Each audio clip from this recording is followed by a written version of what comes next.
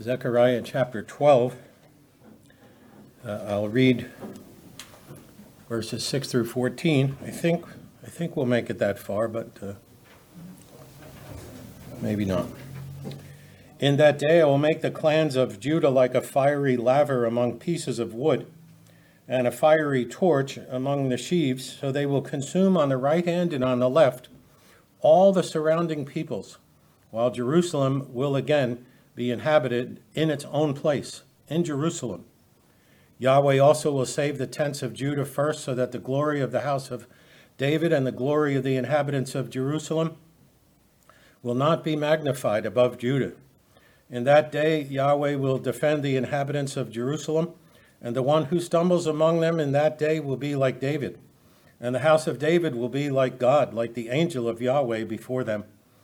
And it will be in that day that I will seek to destroy all the nations that come against Jerusalem. And I will pour out on the house of David and on the inhabitants of Jerusalem the spirit of grace and supplication, so that they will look on me whom they have pierced, and they will mourn for him, as one mourns for an only son, and they will weep bitterly over him like the bitter weeping over a firstborn. In that day there will be a great mourning in Jerusalem, like the mourning of Hadad-Drimon in the plain of Megiddo. And the land will mourn, each family alone, the family of the house of David alone, and their wives alone, the family of the house of Nathan alone, and their wives alone, the family of the house of Levi alone, and their wives alone, the family of the Shimeites alone, and their wives alone, all the families that remain, each family alone, and their wives alone. Last week we finished this section, the picture of the delivered people. Verse 5 told us, then the clans of Judah will say in their hearts, a strong support for us are the inhabitants of Jerusalem through Yahweh of hosts, their God. In our habit of looking in the past, the present, and the future, the present time was those who were in Jerusalem rebuilding the temple. In the future, it will be those in the gospel age who are coming from Jerusalem to the rest of the earth. So the heading that we come to address verses 6 through 9 is Jerusalem prospers over their enemies. There's intensified activity here, as we said last week, because the phrase "in that day" is used 4 times in these verses. There's a focus on Jerusalem. It's used 5 times. We'll notice that as we go through chapter 12, verse 10, and chapter 13, verse 1 mention David and Jerusalem, just as our verses do. And the focus is towards the future. Matthew Henry says this will have its full accomplishment in the gospel church, which is a Jerusalem inhabited in its own place. He says, for the gospel being preached to all the world, it may call every place its own. I quoted that because I really believe that's true, that from Jerusalem, it is a special city. It is a place where completely unique things were done that were never done in the history of the world. But in a sense, as Matthew Henry says, as the gospel spreads, the influence of Jerusalem goes out. In the past, it was the city of Yahweh. In the present, there's rebuilding. And God is with Joshua and Zerubbabel and the people. And you remember some of those pictures. He said, you'll say grace to it when you see Zerubbabel put that top stone on. And when he has the plumb line in his hand, you'll say, Jerusalem is being rebuilt. But also, in the future, the gospel goes from where? It says, beginning from Jerusalem. And there's an eschatological future because the new Jerusalem comes down out of heaven. And this spiritual Jerusalem, just like that hymn, I don't know if Gene picked that out, but at last the weary ones are going to rest. The pilgrims are going to get to their Father's home. What is it going to be? It's going to be Jerusalem the best, the new Jerusalem. So Hebrews 9:11 says, but when Christ appeared as a high priest of the good things to come, he entered through the greater and more perfect tabernacle, not made with hands. And that is to say, not of this creation. Hebrews 11:10, for he was looking, one of the patriarchs was looking for a city who has its foundations, whose architect and builder is God. The Greek word there is the word we get technician from. The person who planned the things, the person who knows how to do things, the person who can fix things, who builds, who designs. I'm having major problems with my computer. I never had anything like this before, and that's who I have to get. I have to get a technician, somebody who knows what they're doing about this, because I can't. Well, the patriarchs were looking for a city whose architect and builder was God. Only God could do what he could do. Hebrews chapter 12, verse 22, what do we come to as a reminder? The future spiritual place where we're going. You have come to Mount Zion and to the city of the living God, the heavenly Jerusalem, and to myriads of angels. That's who we come to spiritually. Jerusalem is the focus. Revelation 21 and verse 10, almost the end of the scripture, he carried me away in the spirit to a great and high mountain and showed me the holy city, Jerusalem, coming down out of heaven from God. And that is our hope. A physical city with God's presence. God's king was there. We'll talk about that in a moment. A city that needed to be destroyed and then rebuilt. A city that was destroyed again by the Romans, but then finally and fully a new Jerusalem that comes down out of heaven. And then in verse 6, pictures of enemies being conquered. And basically the idea here is that there's fire in a dangerous place. It says, first of all, that the nation will become a fiery laver, or a fire pan, or a fire pot, and it will be right there around pieces of wood in a wood pile. And so if somebody started doing that, you would say you can't build a fire there. And then the second picture is the fiery torch among sheaves. So the sheaves are what's been reaped already, and they're put together and they're bound together and they're just there drying out.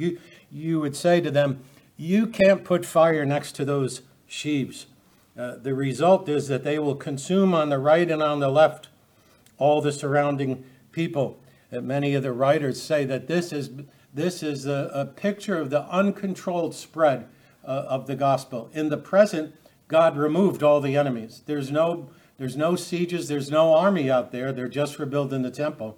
In the future, it's the uncontrolled spread of the gospel. One of the early church fathers, Chrysostom, called Peter a man of fire walking through stubble. And he said Peter was like a fire himself, that where he went, the gospel spread. A powerful text is what Jesus said, Luke 12:49, I have come to cast fire upon the earth, and how I wish it was already kindled. So he is using the same picture. I'm bringing fire, and I wish this fire would start, because this is the fire of the kingdom. This is the fire of the gospel. Philip says the faithful testimony of the apostles consumed their opposition. Then in verse 7, we see that the house of David will be glorified. And we've seen this before.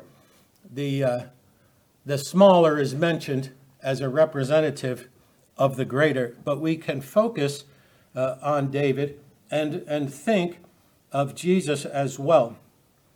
This is another past, present, and future view. If we look at David, we would say, well, David was the anointed king. If we look at Christ, we would say Christ was the anointed Messiah. He came as the son of David. If we look at David and his relationship to God, it says that David was a man after God's own heart. If we look at Jesus, Jesus said, I'm one with the Father. We have the same perspectives. He tells me what to do and I say it, and I do it. He tells me what to say and I say it. We see that David was praised by the people. Saul's jealousy was spurred on because they said, well, Saul slayed thousands, but David 10,000s. And they praised David. They also praised Christ on a number of occasions. You remember the entrance into Jerusalem. They said, Hosanna to the Son of David. Blessed is he who comes in the name of the Lord. David was a type of the covenant and a type of the promises. And he was given promises. Somebody is going to sit on your throne forever. Isaiah chapter 9, verse 6 shows us that it's Christ. Unto us a child is born. How long is his kingdom going to be? His kingdom will increase. The antitype, people knew. Is this the Christ, they used to say? The blind men screamed out, Son of David. They knew it. Who do men say that I am? David in Jerusalem ruled and reigned. Christ, when he came to Jerusalem, you remember, he cleansed the temple in John chapter 2. They came to him and they said, who gave you the authority to do stuff like this? And Christ came into Jerusalem. David received covenant promises, and Christ fulfilled all the covenant promises that were made to David. So verse 7 says, Yahweh will save the tents of Judah first, so that the glory of the house of David and the glory of the inhabitants of Jerusalem will not be magnified above Judah, but they will be magnified. And then the weak become strong in verse 8. Yahweh defends the inhabitants of Jerusalem. There are those who can't help themselves, called the one who stumbles among them in that day. But it reminds us of chapter 11 and verse 11. So it was broken on that day, the covenant, the staff, you remember, favor. And thus the afflicted of the flock who were watching me knew that it was the word of the Lord. The small group of people who were believing in that day knew that it was the work of the Lord, that rod was broken. And then in the verse 8, there's similes of increasing power. If you see that, there's three likes. Verse 8, the one who stumbles among them in that day will be like David. How does somebody who is stumbling become like somebody who is a king, a conqueror, who slew 10,000s? And the house of David, here's the next step, will be like God. There will be no way to stop it. And like the angel of Yahweh before them, there's this escalating strength. Barnes says this strengthening is wholly spiritual, and it's protection for those in the church. From the apostles and the early Christians onward, these people we'll see who were just like us are strengthened in the gospel. The levels are graphic pictures of strength. Peter and Paul were raised to power. Nothing could withstand the preaching of the gospel, and we hold in our hands the letters that remind us of that. Paul's view of himself, you remember, was, I'm weak, and people say it about me, and I agree. They say, well, he's not much to look at. His preaching really isn't that fancy.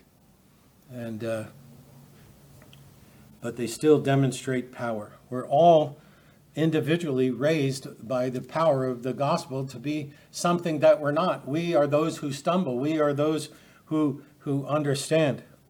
The pictures are always there. The poor in spirit inherit the kingdom of heaven. Those who are meek inherit the earth. The weak ones, 1 Corinthians 1, 26 through 27, it's the not manys of the Christian church. Who did God pick to be his people? It says, not many wise according to the flesh, not many mighty, not many noble. But who did God choose? Who did? Right? Debbie said it. Foolish. Oh, well, I'm not foolish. Well, here's your second choice. Weak. But he chose the foolish to shame the wise, and he chose the weak to shame the strong. See the power? Because Paul says, where is our battle? It's not physical. I don't go as a noble and say, well, I'm the third viceroy, count of such and such and such. I'm a Christian, I have power. No. I go and I say, well, I'm one of these 5 things. I'm either a fool, I'm weak, I'm based, I'm despised, or I'm a thing that are not. I'm a nothing. It's not very flattering when Jesus says, apart from me, you can do nothing, isn't it? But if you understand who you are and where you came from, you understand all my power, everything comes from the gospel. What could I have done before? What could I have done before for the Church of Christ? What could I have done before that would demonstrate the power of God working in me? Nothing. Because I wasn't converted. I was lost in sin. We all were. And all these things, the foolish, the weak, the base, despised, the things that are not, they are there to abolish the things that are. Who are you? Well, I'm nobody. I'm just a housewife. But the Lord could use you to witness over the back fence, and the power of the gospel could save somebody. Pastor Martin used to call it the 5-ranked army of descending human weakness. It was a great title, but that's what it is. Things only get bad. Things go from bad to worse. You go from foolish all the way down to nothing. Things that are not. But what can you do in the gospel? You could be as powerful like David, and if you're powerful like David, you could be like God's messenger, because you could tell somebody the truth of the gospel. And God could use that to break hearts, to abolish. Paul says we go out and we take strongholds and we bring them down, we cast them down. Whether that's in preaching in the church, whether that's over the back fence, whether that's at work, wherever it is. We're light and salt. The idea is that light and salt, right, has power.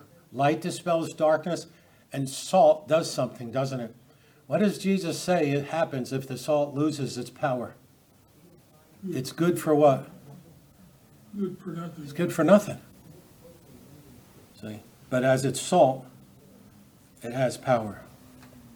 Verse 9, the final day, or the final time to look through. In that day I will destroy all the nations that come up against Jerusalem. The great battle is summed up by Paul, as I've already mentioned. The weapons of our warfare are not of the flesh, but what? Divinely powerful for the tearing down of strongholds, as we tear down speculations and every lofty thing raised up against the knowledge of God. That is the battle. The final time Jerusalem was surrounded by the Romans, it's not a physical battle. We're casting down imaginations and speculations in people's minds. We tear down those things and the things that are raised up against the knowledge of God, and take every thought captive to the obedience of Christ. That's what we tell people. Oh, you need to be a Baptist like me. Oh, you need to, no. You need to obey God and bow to Christ. Christ is the ruler. Christ is the king. Christ is the fulfillment.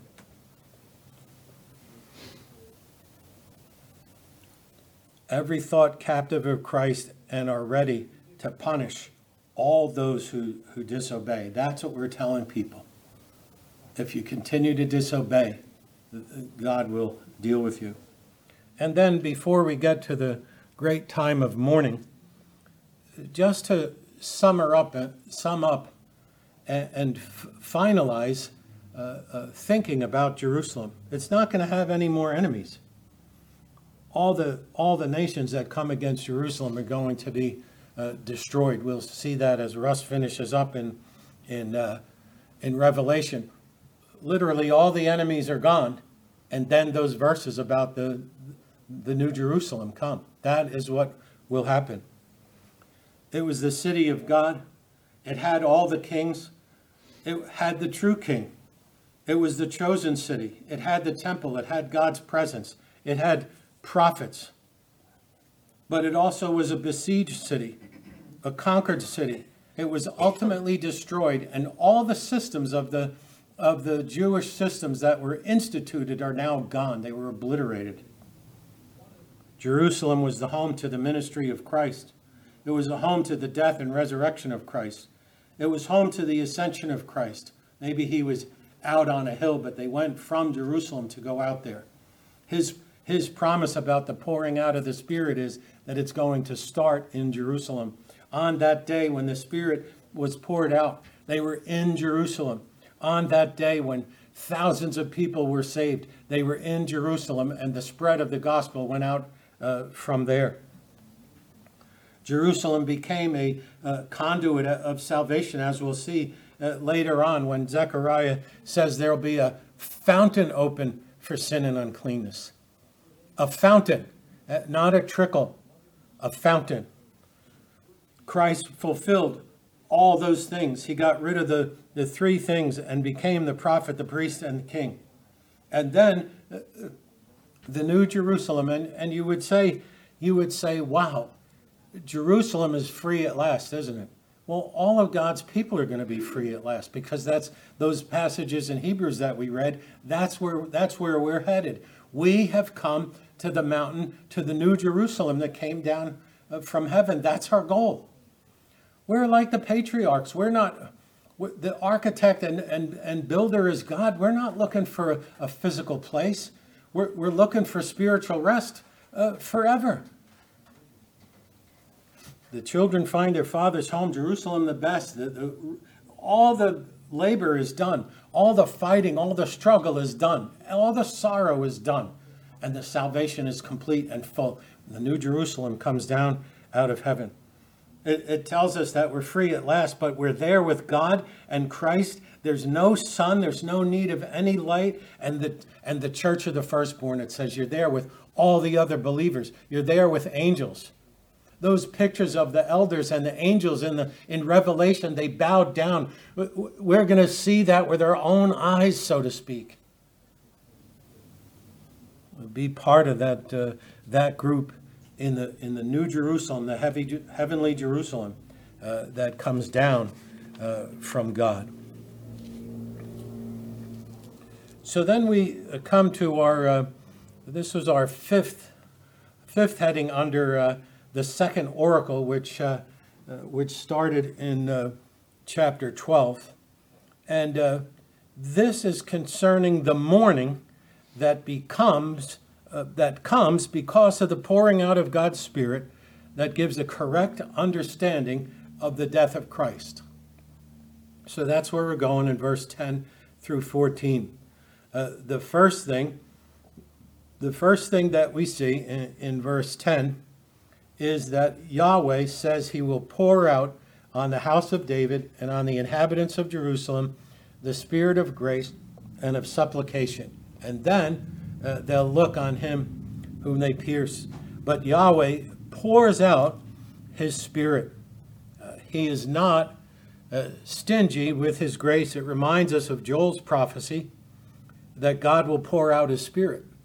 And Joel's prophecy was fulfilled at Pentecost, and it produced sorrow and repentance. And just like this passage, the focus was the crucifixion of Christ.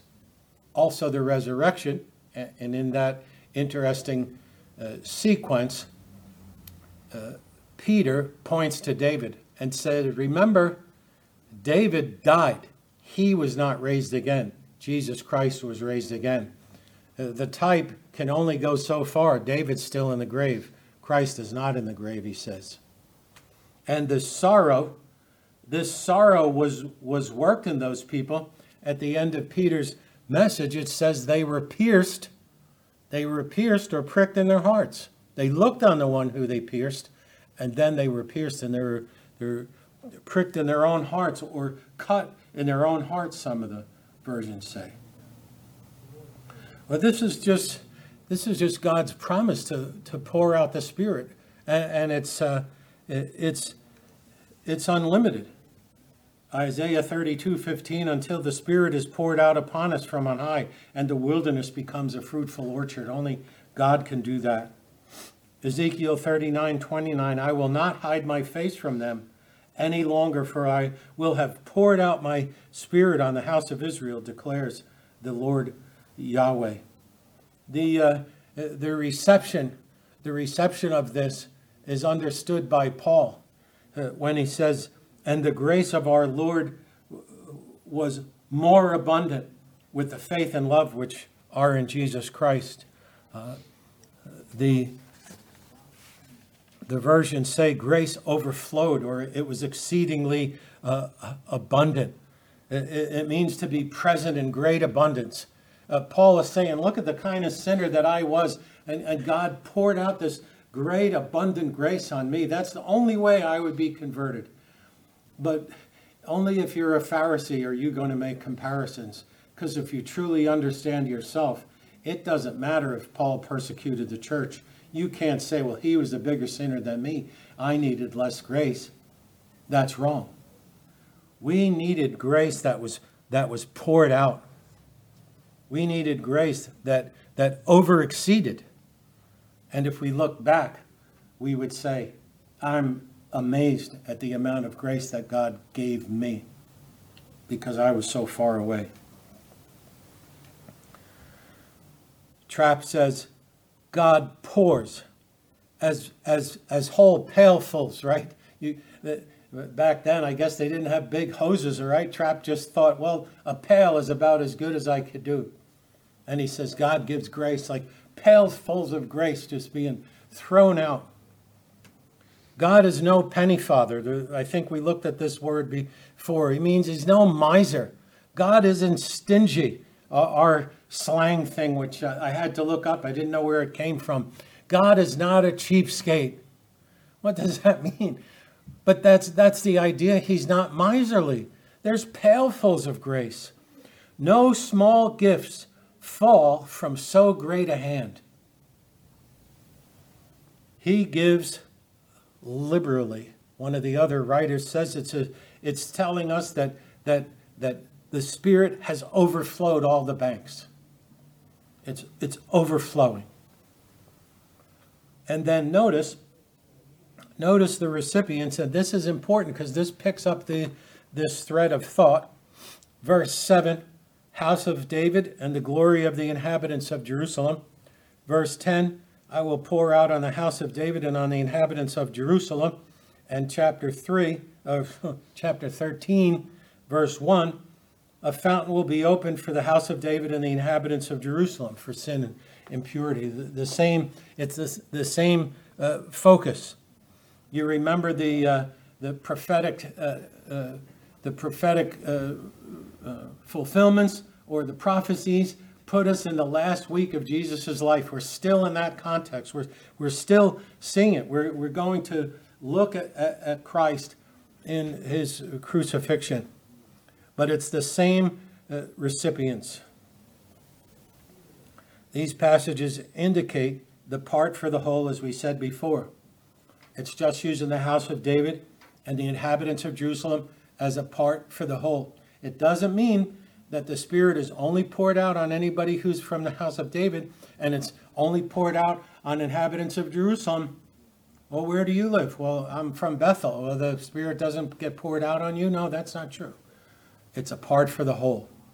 And that's how God's Spirit goes. It should be said that these prophecies are all centered in Jerusalem.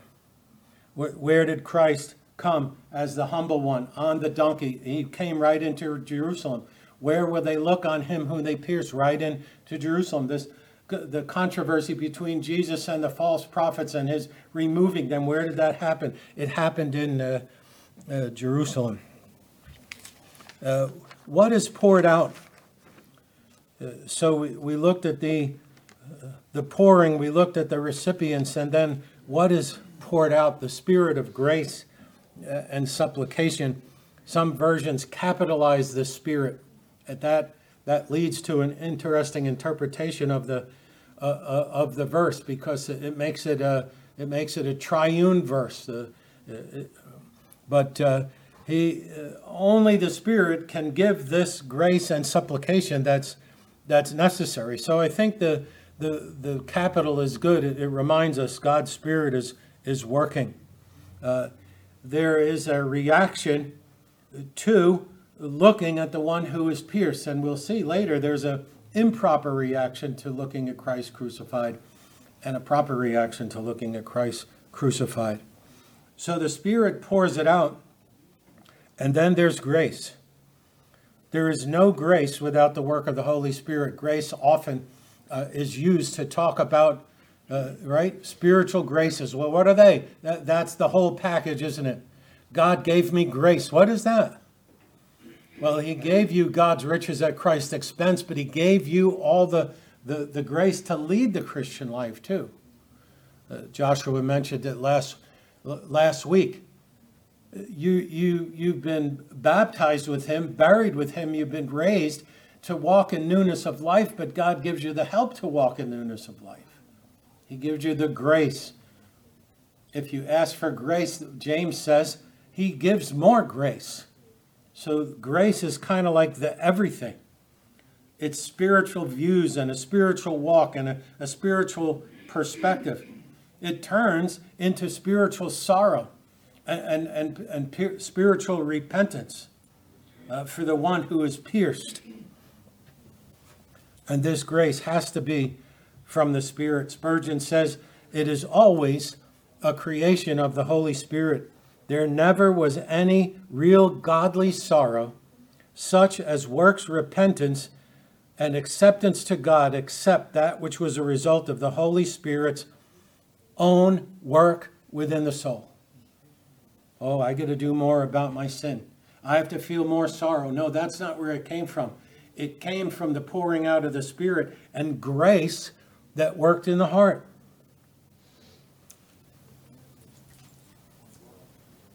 So grace came, all these benefits, a spirit of godly sorrow. This all came, but then supplication. Supplication, the ESV says, pleas for mercy. The publican stood in the corner, and he was plead for mercy. God, be merciful to me, a sinner. It says that's what he kept saying. He had this monotone thing. Have mercy on me, have mercy on me, have mercy on me. Well, that is the pleas for mercy. That is the supplication. After a work of the Spirit, a person begins to pray from a spirit of humility, intent on receiving mercy from God. Grace, the whole package, and supplication. And Barnes says, so the spirit of grace and supplication is the same spirit infusing grace and bringing into a state of favor with God. And a spirit of supplication is that spirit calling out of the inmost soul the cry for a yet larger measure of the grace that's already given. He says, first of all, it starts, but then it continues. Because when you realize that you have grace from God, then you say, I want more. This is good stuff. I remember that crass thing where they used to say, try Jesus, you'll never go back. That's not it. You need a work of the Holy Spirit. But when you have it, the inmost soul cries for a yet larger measure of the grace that's already given. You remember in Acts, Paul went to Damascus and he's struck on the road. And then God's trying to get this guy Ananias to go. And Ananias says, I'm not going there. Didn't you hear what, you're telling God, didn't you hear what he's here for? But what does he tell Ananias that's a comfort? What's Paul doing? Praying. He's praying. There's a person named Saul, for behold, he's praying. That's all he tells him. I want you to go there and tell him all the things that he's going to suffer for the kingdom of God and this and that and this. And behold, He's praying. He got knocked on his knees, and after that he didn't get off of his knees. That's the idea, isn't it? What are you going to find Paul doing? What did it say that he was breathing out before? Threatenings, violence. You a Christian? I'm coming. I'm coming after all of you. I'm going to find out who believes in Jesus here, and they're going to pay for it. And now where is he? You see the spirit of grace and supplication. You see the marks of it. And what did Paul do? He was probably asking for larger measures of the grace that he had found. Jesus said, Paul, I'm concerned about your life, basically. He says it's hard for you to kick against the goads. Right? To get oxes to move, they had these pricks at their back. Would you stop that? Here's another one. I'll give you another goad. Would you stop that? Well, plow faster. Goad again, goad again. You do that one more time, right? That's what we'd be saying. And Jesus says, that's the picture of your life. It's hard for you to live because your conscience just keeps bothering you. Your conscience just pricks you and pricks you. You're doing the wrong thing. And then he says, you'll find him praying. Well, I want to stop there with the object. There's too much to get into to start the object, but the object is that they will look on me whom they have pierced. Very interesting verse. We'll look at this later because Gary can't preach this evening. We'll look at this later. But they'll look on me who they pierced, and then it says him, and the Spirit is already in the verse. So we'll look later on at the Trinitarian aspects of this verse that's before us. So let's pray. Our Father, we're thankful for the things that we've studied this morning. We anticipate looking on him who we pierced, who they pierced. Jesus Christ was of no concern to us until the spirit of grace and supplication met us. We're thankful for your outpouring of your mercies. In Jesus' name, amen.